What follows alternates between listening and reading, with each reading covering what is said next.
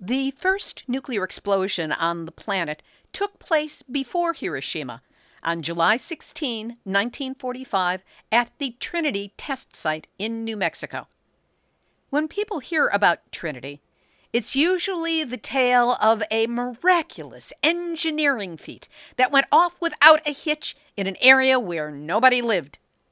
So when you talk to two filmmakers who are doing a documentary about Trinity, among other places, and they tell you, not all the plutonium in the bomb fissioned.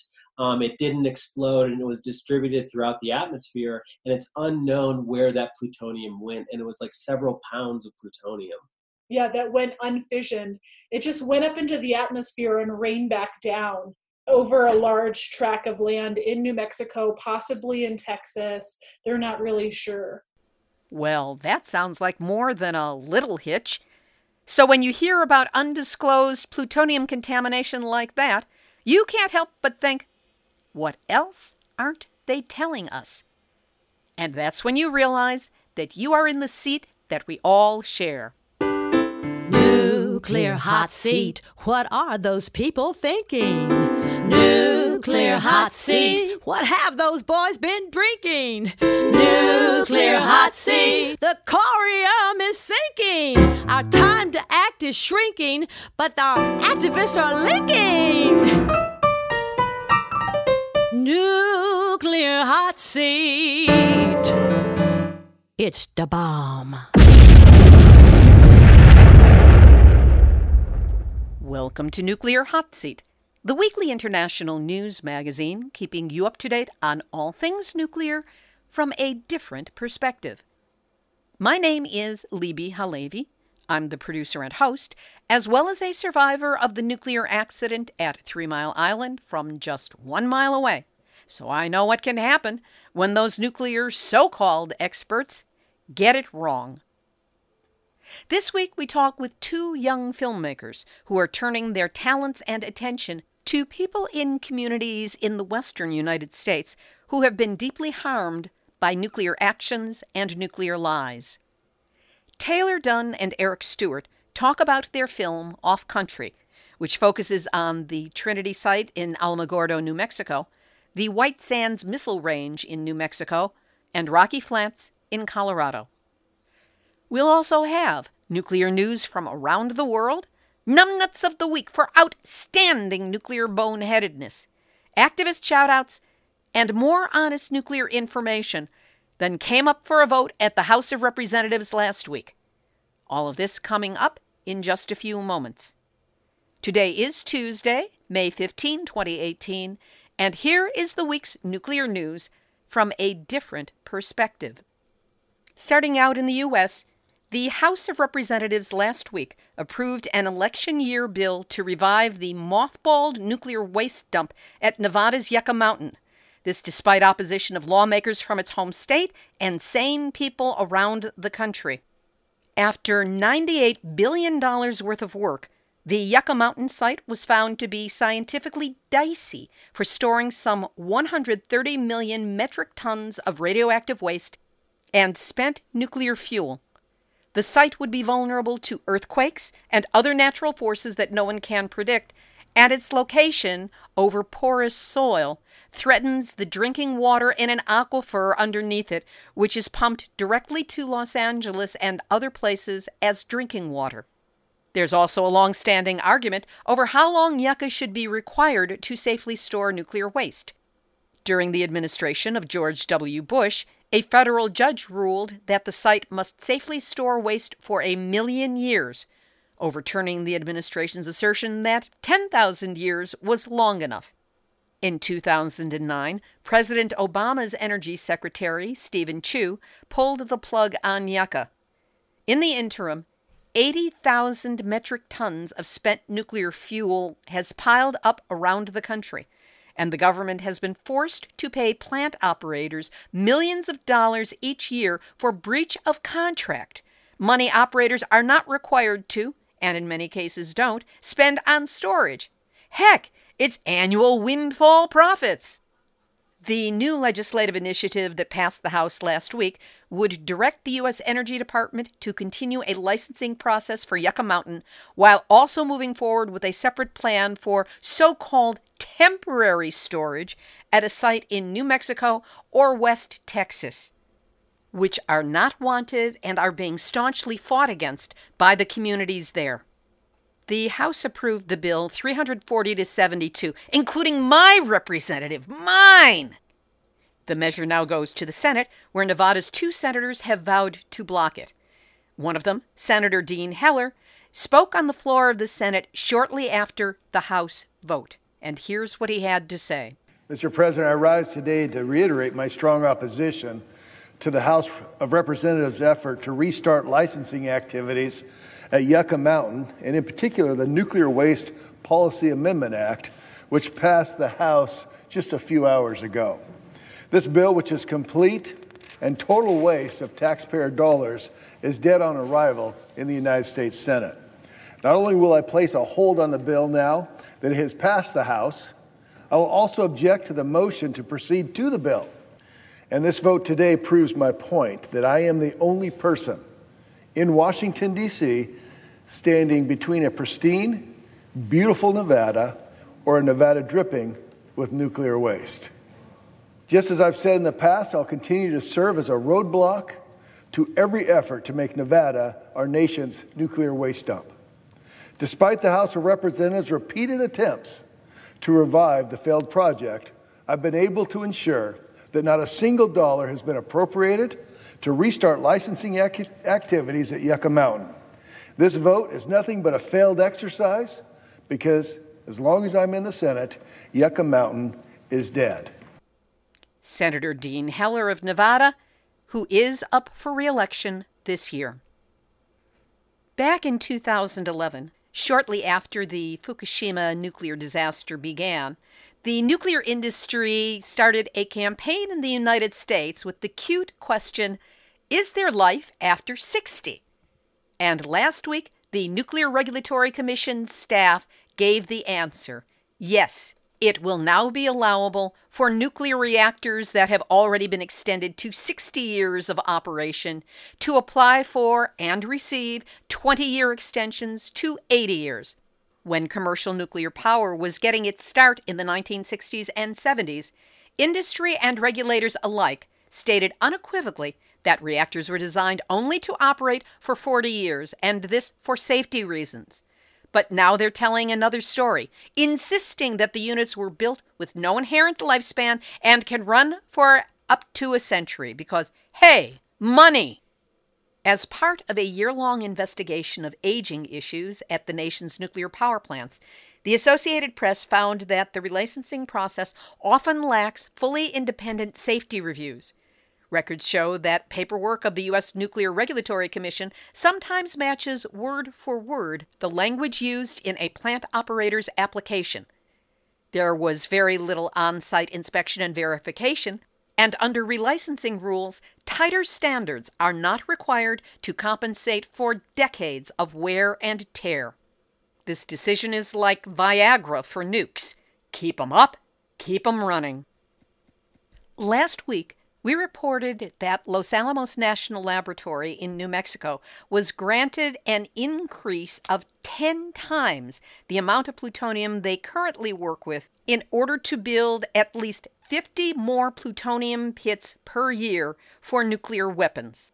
But NukeWatch has come out with an analysis of what is not in this plutonium pit production decision. There's no explanation as to why the Department of Defense requires at least 80 pits per year, and no justification to the American taxpayer why the enormous expense of expanded production is necessary.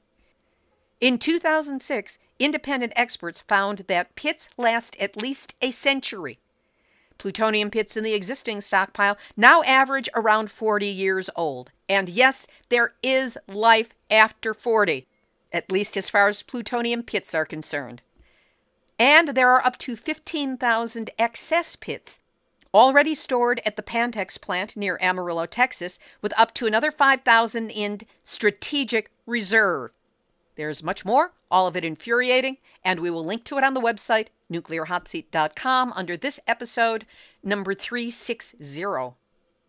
In Japan, on Wednesday, May 9th, the Kansai Electric Power Company restarted a reactor at the Ohi plant in Fukui Prefecture, central Japan. This is the 8th nuclear reactor restart in that country since the Fukushima nuclear disaster began on March 11, 2011. 2 months ago, the utility reactivated the number 3 reactor at that same facility. 2 more reactors are running at its Takahama plant, about 13 kilometers or 10 miles west of Ohi. Although they all passed the government's new regulations, attention is now focused on the threat of multiple accidents at these plants in the event of an earthquake and/or tsunami. This summer, the government plans to hold its first drill based on a scenario that accidents have occurred simultaneously at the Ohi and Takahama plants. In North Korea, June 12 has been set as the date for the nuclear summit between Donald Trump and Kim Jong-un. Now, North Korea has said that it will dismantle its nuclear test site in less than 2 weeks. North Korea's foreign ministry said that all of the tunnels at the country's northeastern testing ground will be destroyed by explosion, and that observation and research facilities and ground-based guard units will also be removed. Kim had already revealed plans to shut down the test site by the end of May during his summit with South Korean President Moon Jae-in last month. Analysts say that while the closure of the site is important, it doesn't represent a material step forward to full denuclearization. A story with international implications showed up under the headline, "Cannabis Cleans Up Nuclear Radiation and Toxic Chemical Waste." That sounds like a truly high-minded idea. This story is about a steel mill city of Taranto, Italy, which is polluted with dioxin. But industrial hemp has been used to clean up deadly pollutants before. The most famous use of industrial hemp for phytoremediation of radioactivity was near the site of the deadly nuclear meltdown at Chernobyl, Ukraine.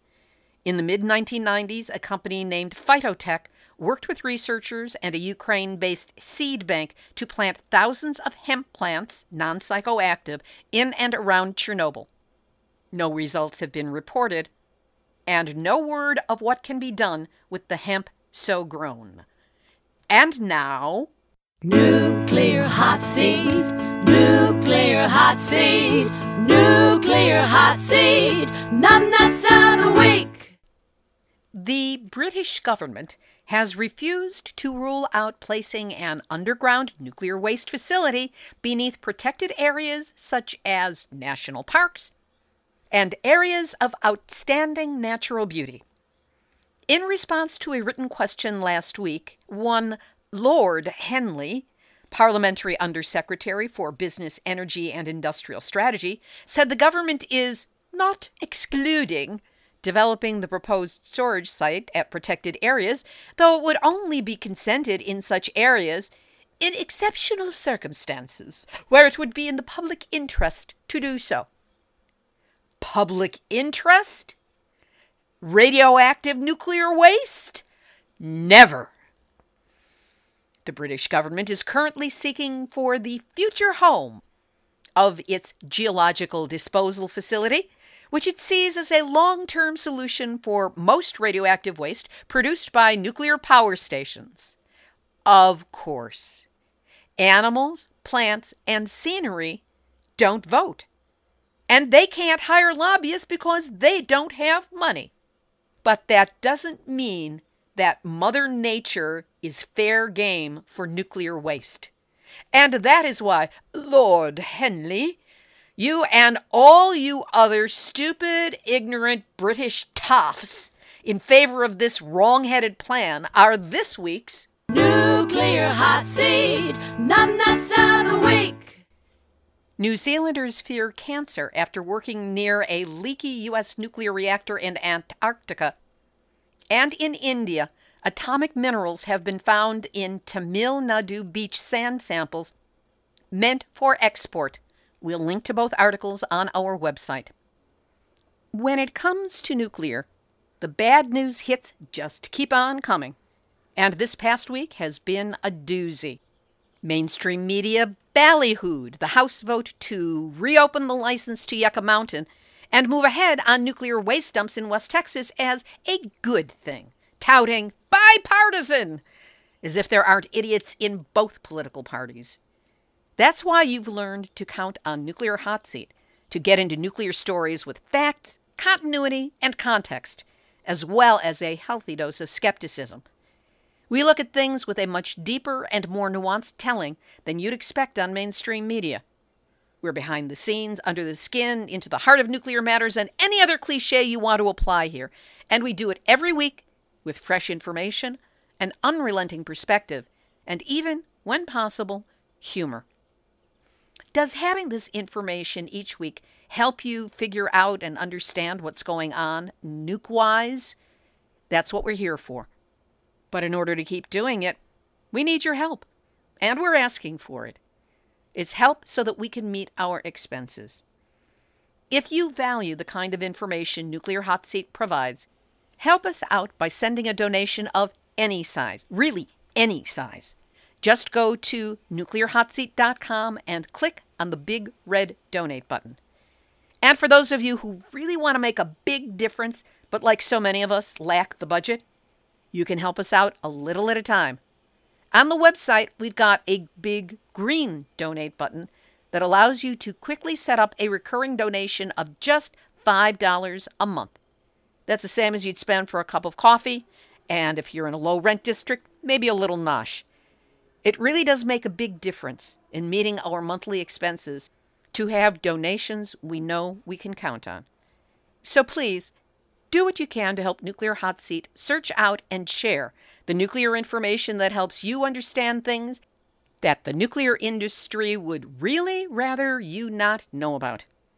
Whatever you can do to help, you've got my gratitude. Here's this week's featured interview. We're going to be talking with two young filmmakers who have been working on Off Country, a documentary about the victims and activists around the Trinity site in New Mexico, Rocky Flats in Colorado, and the White Sands Missile Range, also in New Mexico. I thought it would be helpful for you to first get a sense of the kind of stories they're going after and the people they've been interviewing. So let's start out with a brief clip from Off Country. My famous tagline that I developed years ago is, "We were unknowing, unwilling, uncompensated, innocent, tax-paying victims in the first atomic bomb." All right, well, we're at the Trinity site today on one of the 2 days a year that it's open to the public. This is the site of the very first detonation of a nuclear weapon on Earth, which is both special and horrifying when you think about it. And so I have a Geiger counter for various hobby reasons, and that's one of the fun things to do is look around, find some elevated levels, and because there's little bits of trinitite everywhere still from that day. The fused sand turned to glass from the blast. It's the day when humanity sort of rolled the dice on itself, and it can't go back to the moment before that bomb detonated. It's a very interesting part of history that everybody should at least know about and understand what came after, because we're living in it and we'll always live in it. My husband was born and raised in Alamogordo, and he's the 13th member to die of cancer in his family. When he passed away, I just was convinced that this was what I needed to do. I just needed to do it. So I started Googling, and I found Tina Cordova and the Downwinders. And I called her up, and I told her our story about the cancer. My husband had cancer first in the colon. He lost part of his colon, then he had kidney cancer, lost a kidney, and then it metastasized to his liver. And once it gets in your liver, it's terminal. So I got 4 years ago, I came out here for the very first time. Didn't know anybody. I just drove from Texas out here and with a sign. And I stood out here and I met these wonderful people, and I learned so much more about the battle that they've been fighting. If they had not passed the Radiation Exposure Compensation Act in 1990, this would be a much harder battle for us. But because they did pass that RECA bill, it's kind of, I think, opened the door a little bit. And so, they didn't include all the counties in those 4 states up there. They only just a few counties. And we're trying to get that bill amended to help these people. These people have never been acknowledged. And since 1990, they've given the downwinders up there in Nevada site over $2 billion in compensation. But they've never compensated these people. And there were 40,000 people that live within 50 miles of Ground Zero. In 1945, and even subsequent to that, even when I was a child, our lifestyle in these little towns we lived very organic lifestyles, what everybody sort of aspires to today, but it was the worst thing possible because everybody had a garden. And in 1945 in July, women would have been harvesting fruit and vegetables and canning them, drying them, right, for the winter. So everything that we ate was pretty well grown and harvested. Everybody lived very organic lifestyles, and it was the worst thing they could possibly be doing because the water was tainted, the soil was tainted. And in 1945, in almost all these little towns, there was no running water. People had cisterns where they collected water, or they pulled it right out of the ditches, the running ditches. I've talked to people in Carrizozo who said there was a pond north of town, like a holding pond, and it would fill up when it would rain, and that's where we'd go dip water out of. We would make the trip over there to bring jugs of water home. And I told him, do you realize that if there was particulate matter that day that got on people, in their hair, on their skin, it's unlikely that they bathed within that first even 24 hours, because I've talked to people about this as well, and they've told me, we shower every day. Sometimes people shower more than once a day. Back then, because water was such a huge commodity that no one had access to easily, they bathed once a week, and they sometimes shared bathing water. And so, there were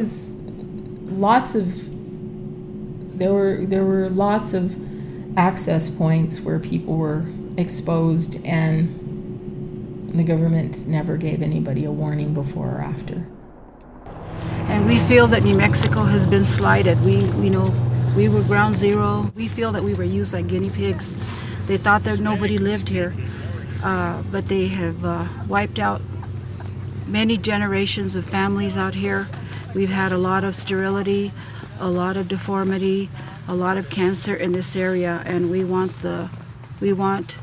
to be included in the RECA Act. I feel that we deserve it, and I feel that the government needs to take responsibility and recognize that they hurt a lot of people here. How many years of life have they taken away from people?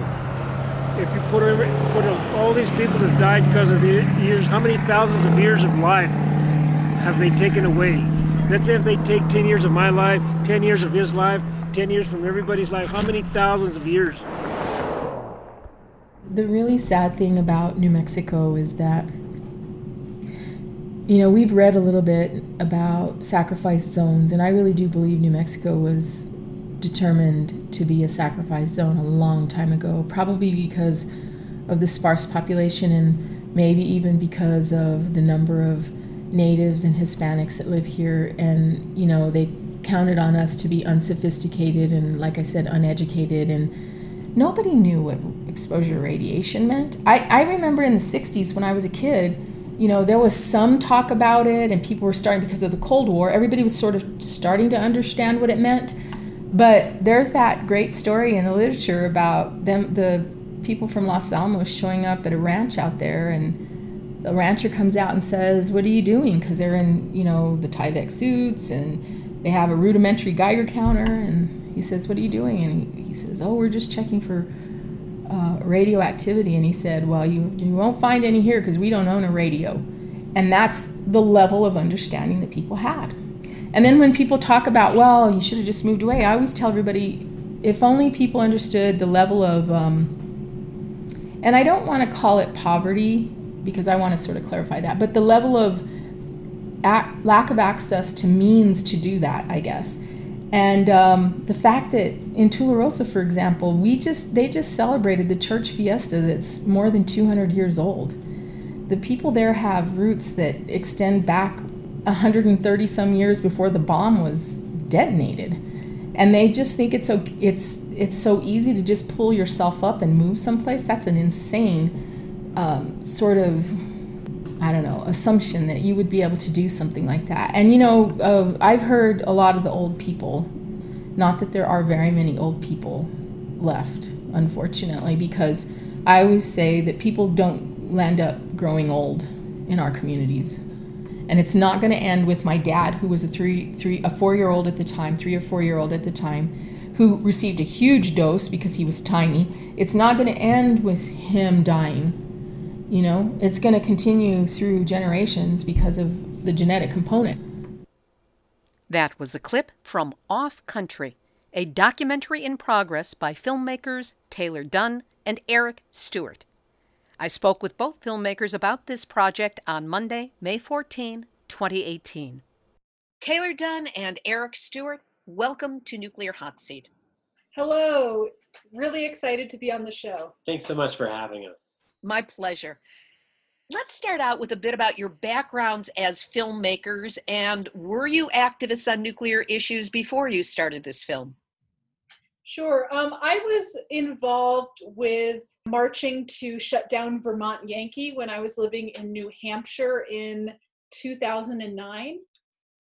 Yeah, and before moving to Colorado, I lived in Oakland, and I was very active, not in the nuclear sort of issues and communities, though I was involved with, Diablo Canyon, but mostly looking at environmental and social justice. As filmmakers, what is it that you focus on, and have you always worked together, or is this a rather recent collaboration between you? This is a recent collaboration. I historically have made films where I'm kind of a one-woman show or one-woman band. And my films, this is similar to some of my other work in that my work tends to look at landscape and identity and place and kind of dissect that intersection of those ideas. This is our first time collaborating, and also my first time making a feature film. I mostly work as a multimedia artist and photographer and don't generally work in this format, dealing with story and narrative. So this is a really kind of like new and exciting format and collaboration for me. How did you come together, and how did you get started on Off Country? Eric and I met when we were graduate students at the University of Colorado in Boulder. We were both getting our MFAs in film, and we met and started hanging out, and I don't know, we became good friends. And I think we realized we both had and we're just kind of taken aback by nuclear issues and some things that were going on very close to CU Boulder. We became interested in the site of Rocky Flats, or the former site of the Rocky Flats factory. And we really because mostly working in landscape, radiation is invisible, contamination is invisible, history is invisible. And we would drive by Rocky Flats all the time, and it's a very beautiful place. And when we started kind of learning about that history and dissecting it, and not just the history, but the contemporary issues of gentrification and real estate development around that heavily contaminated area, and the water and everything like that, we really became inspired by that coalescence of activism and landscape and environment. And that was really kind of our introduction, and it all spawned from Rocky Flats. It seems that you have quite a challenge in making, as you say, that which is invisible, visible, or at least accessible and understandable to an audience. How did you start out with this storytelling, and what do you do to make this unseen menace that we are all facing something that is tangible and can be understood through the medium of film?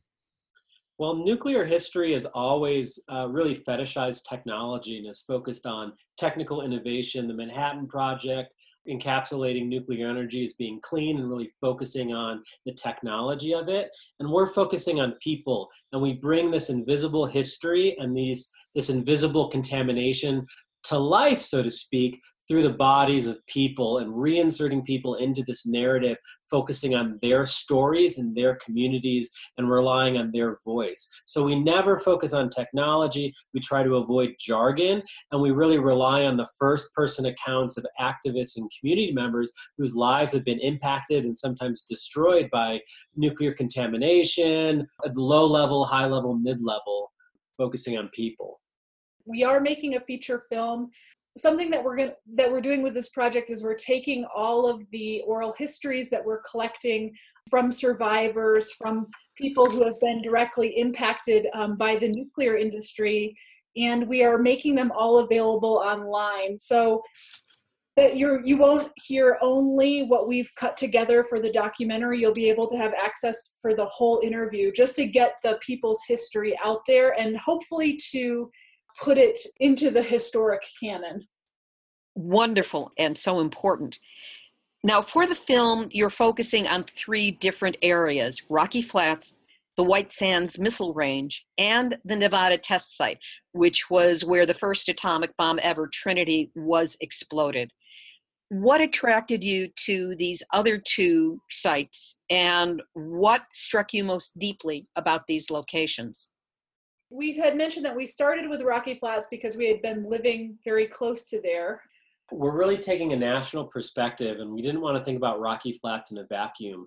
You know, the nuclear industry is really a national thing, from mining in the Four Corners to parts being assembled in Kansas to, Savannah River to Amarillo, Texas, the Pantex plant and the Panhandle and all Hanford in Washington, and just like, Lawrence Livermore in California, just really being, shocked and awed at the sheer scale of how it all connected. And what we saw was the same story of communities becoming sick, becoming impacted, the local environment being affected, across the nation, everywhere that we see the nuclear industry popping up.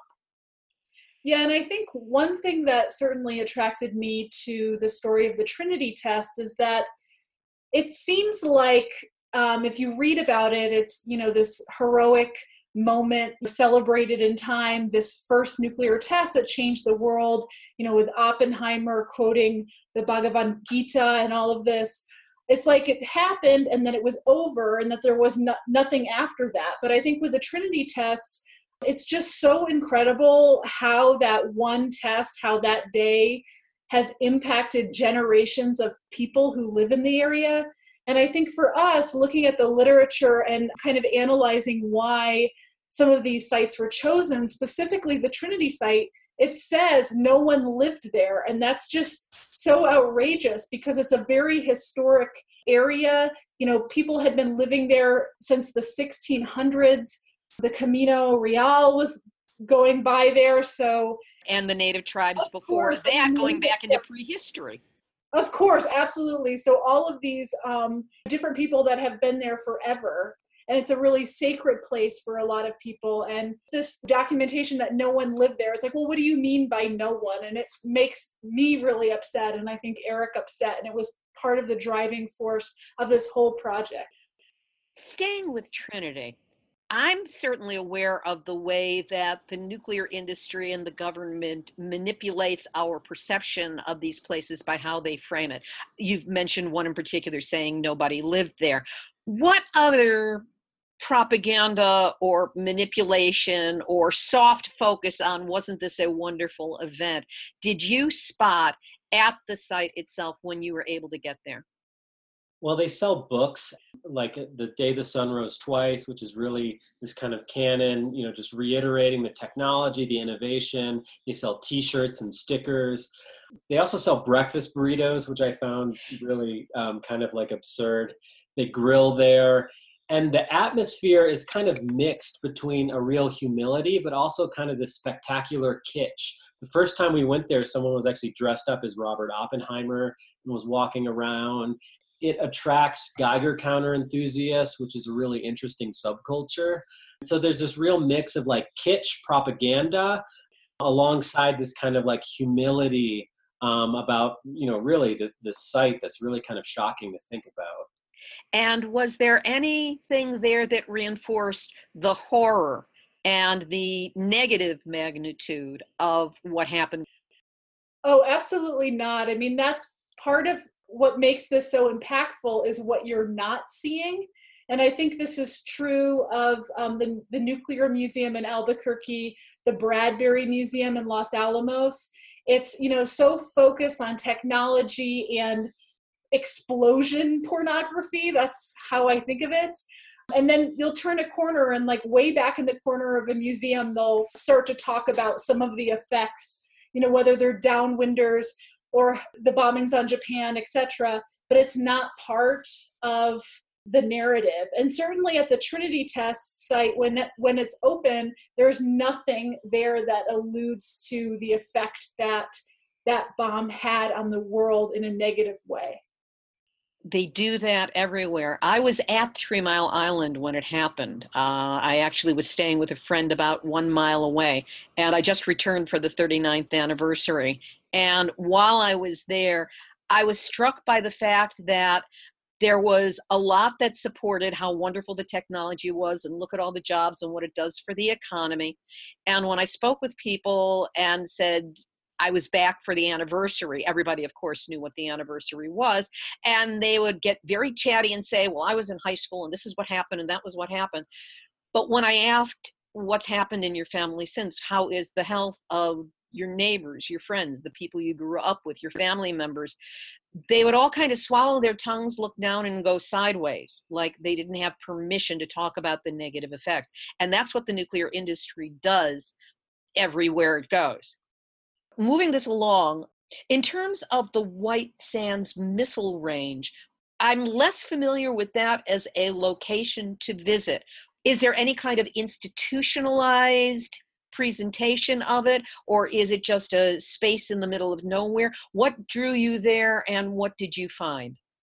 The Trinity test site is part of the White Sands Missile Range. It's more towards the north and sort of middle part of the range. Which is still an active testing ground. The military uses it on a regular basis. On the southern part of White Sands is actually White Sands National Park that you can visit regularly. But the Trinity test site is only open twice a year to the public. And you have to be escorted out there with military personnel, like in a big caravan. And it's really, really far. I can't remember how many miles, but I feel like it's like 70 miles from the nearest town to the site when you drive in with the caravan. It only happens twice a year. It's this big spectacle. People line up really, really early in the morning and then they drive out there.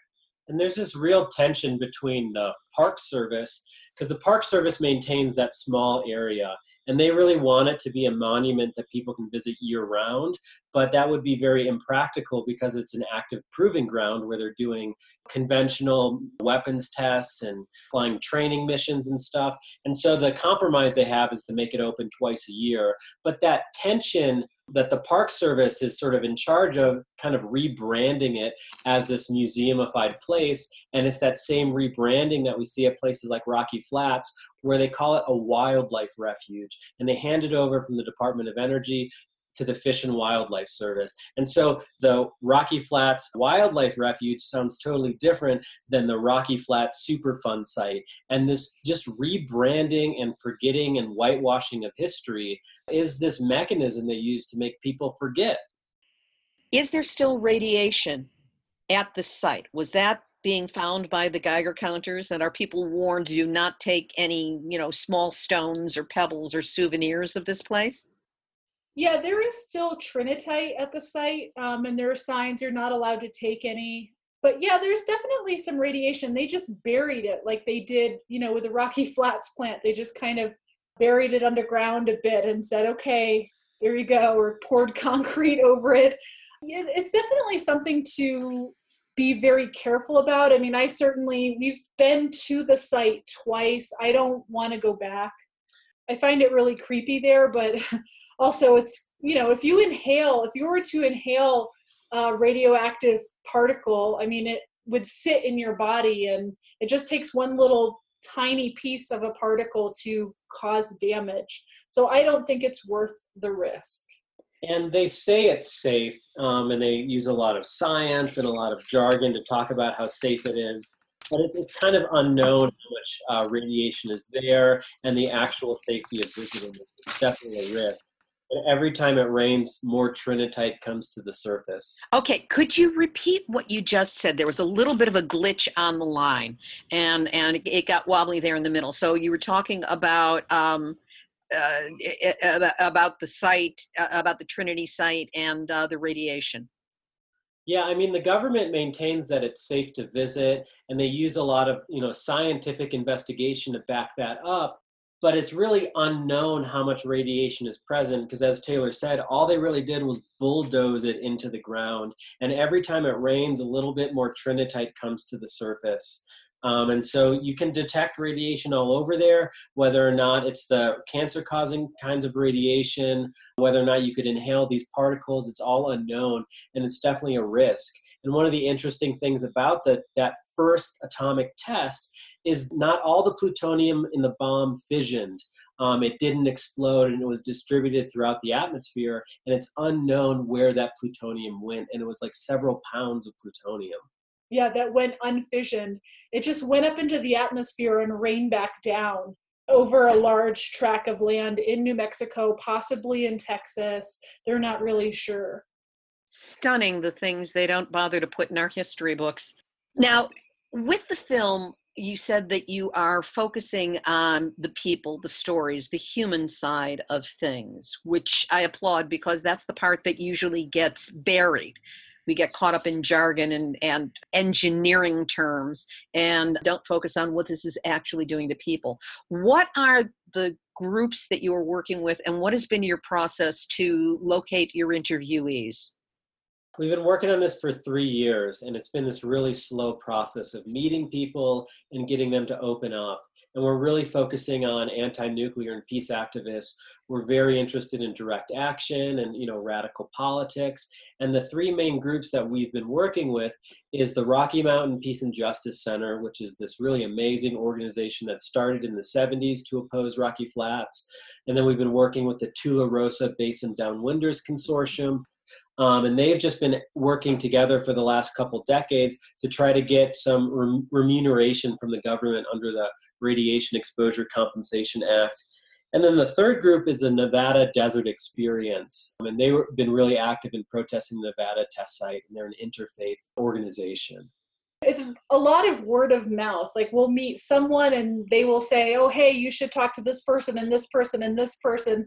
And that's how we've been doing it. I mean, like Eric said, it is a slow process because it does, these are really personal stories. And sometimes, activists have committed trespassing or done various things that they probably don't feel comfortable just telling a complete stranger. So it takes some time to build trust. But I do want to say that one of the reasons why I am so invested in this project and what gets me really excited, especially because it's such a depressing issue, is the stories of the activists. I find them to be so inspiring and amazing. And, it's really great to meet such interesting people. Where are you in production, and how soon before Off Country is able to premiere? We're actually just now getting ready to go out and shoot in Nevada again in a couple of weeks. We have shot, I would say, about 80% of the film.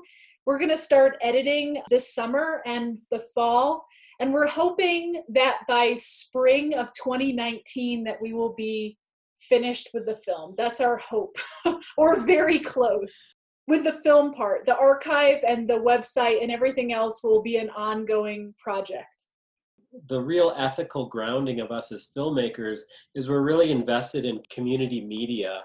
I used to help run a space called Artist Television Access in San Francisco, and we're just really dedicated to not just distributing work in an underground fashion, but also doing skill shares and sharing with people to try to get everybody more literate in producing media and getting it out there. And something that we're hoping to do when the film is finished is we want to tour with it. So we would like to bring it to community centers, to peace and justice centers, to universities, show it and have a conversation about these issues and about our process, because I feel like having an opportunity to have a real conversation with people directly is the best way to get more people aware of these things.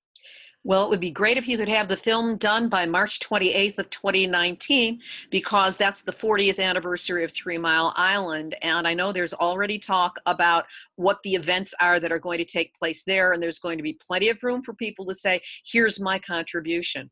And that's a community that needs to see the modeling of what's happened elsewhere and what the activists have done about it.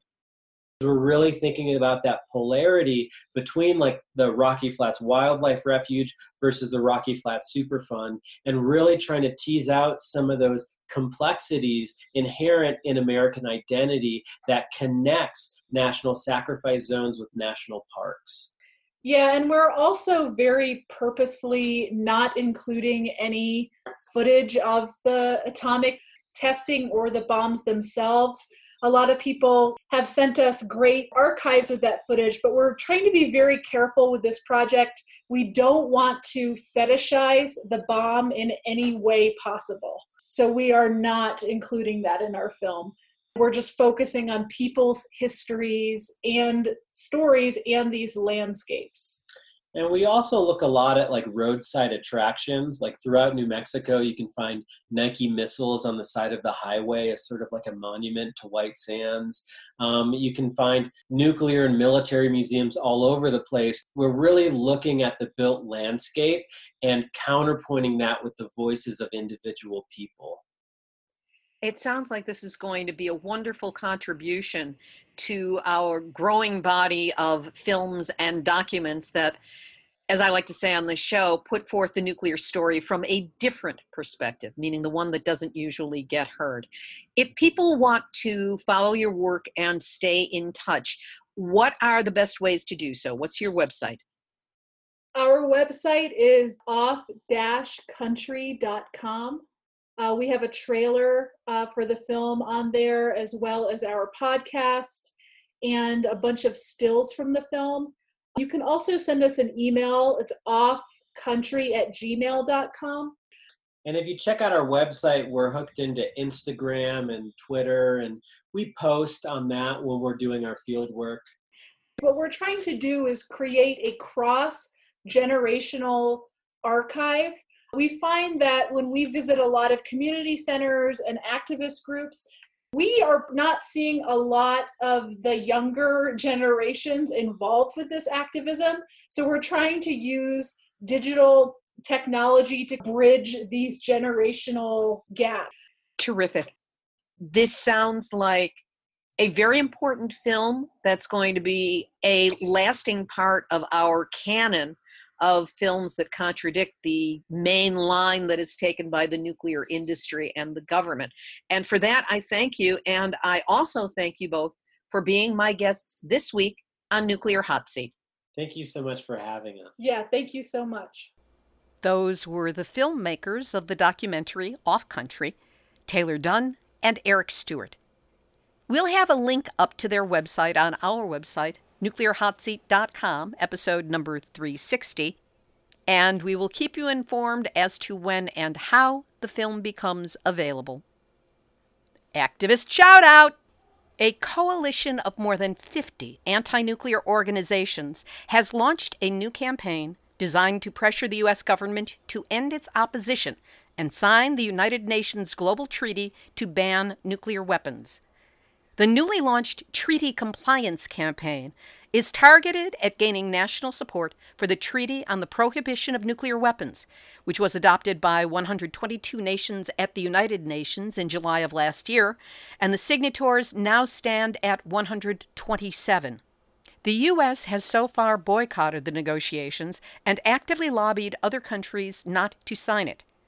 With that in mind, the Anti-Nuke Coalition's new campaign wants city and state governments, as well as businesses, universities, faith communities, and individuals, to comply with the treaty.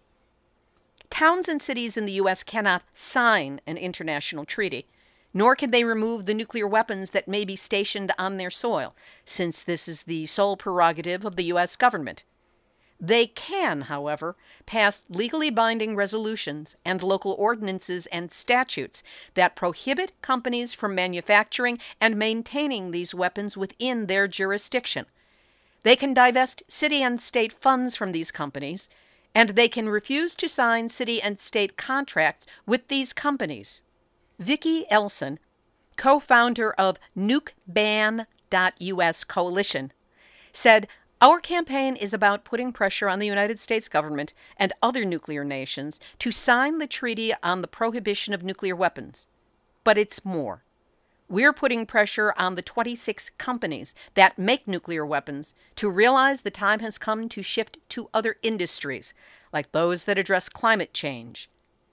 We're working on an interview on this for Nuclear Hot Seat, but in the meantime, check out their website, nukeban.us, and see what you can put together in your local community.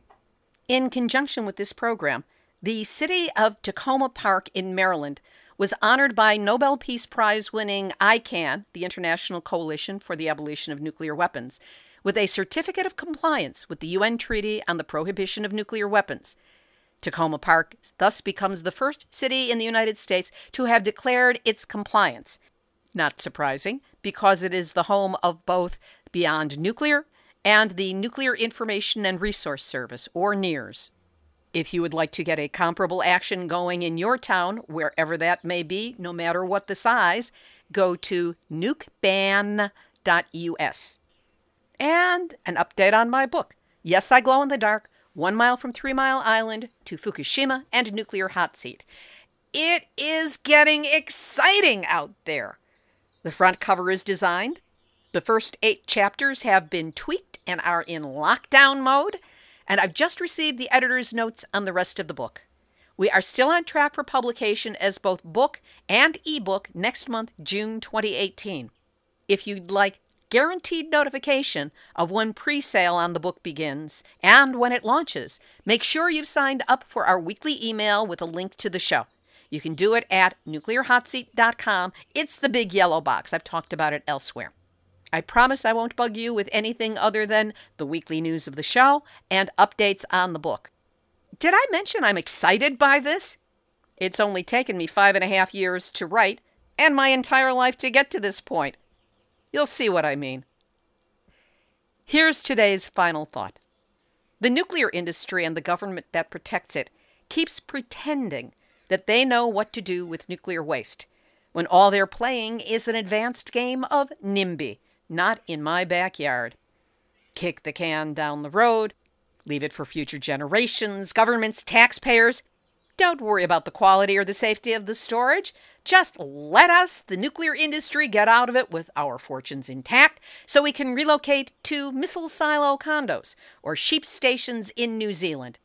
They're not storing the waste so much as finding obscure places to abandon it and hoping that nobody notices that they're poisoning the earth and destroying the future until they're safely out of it.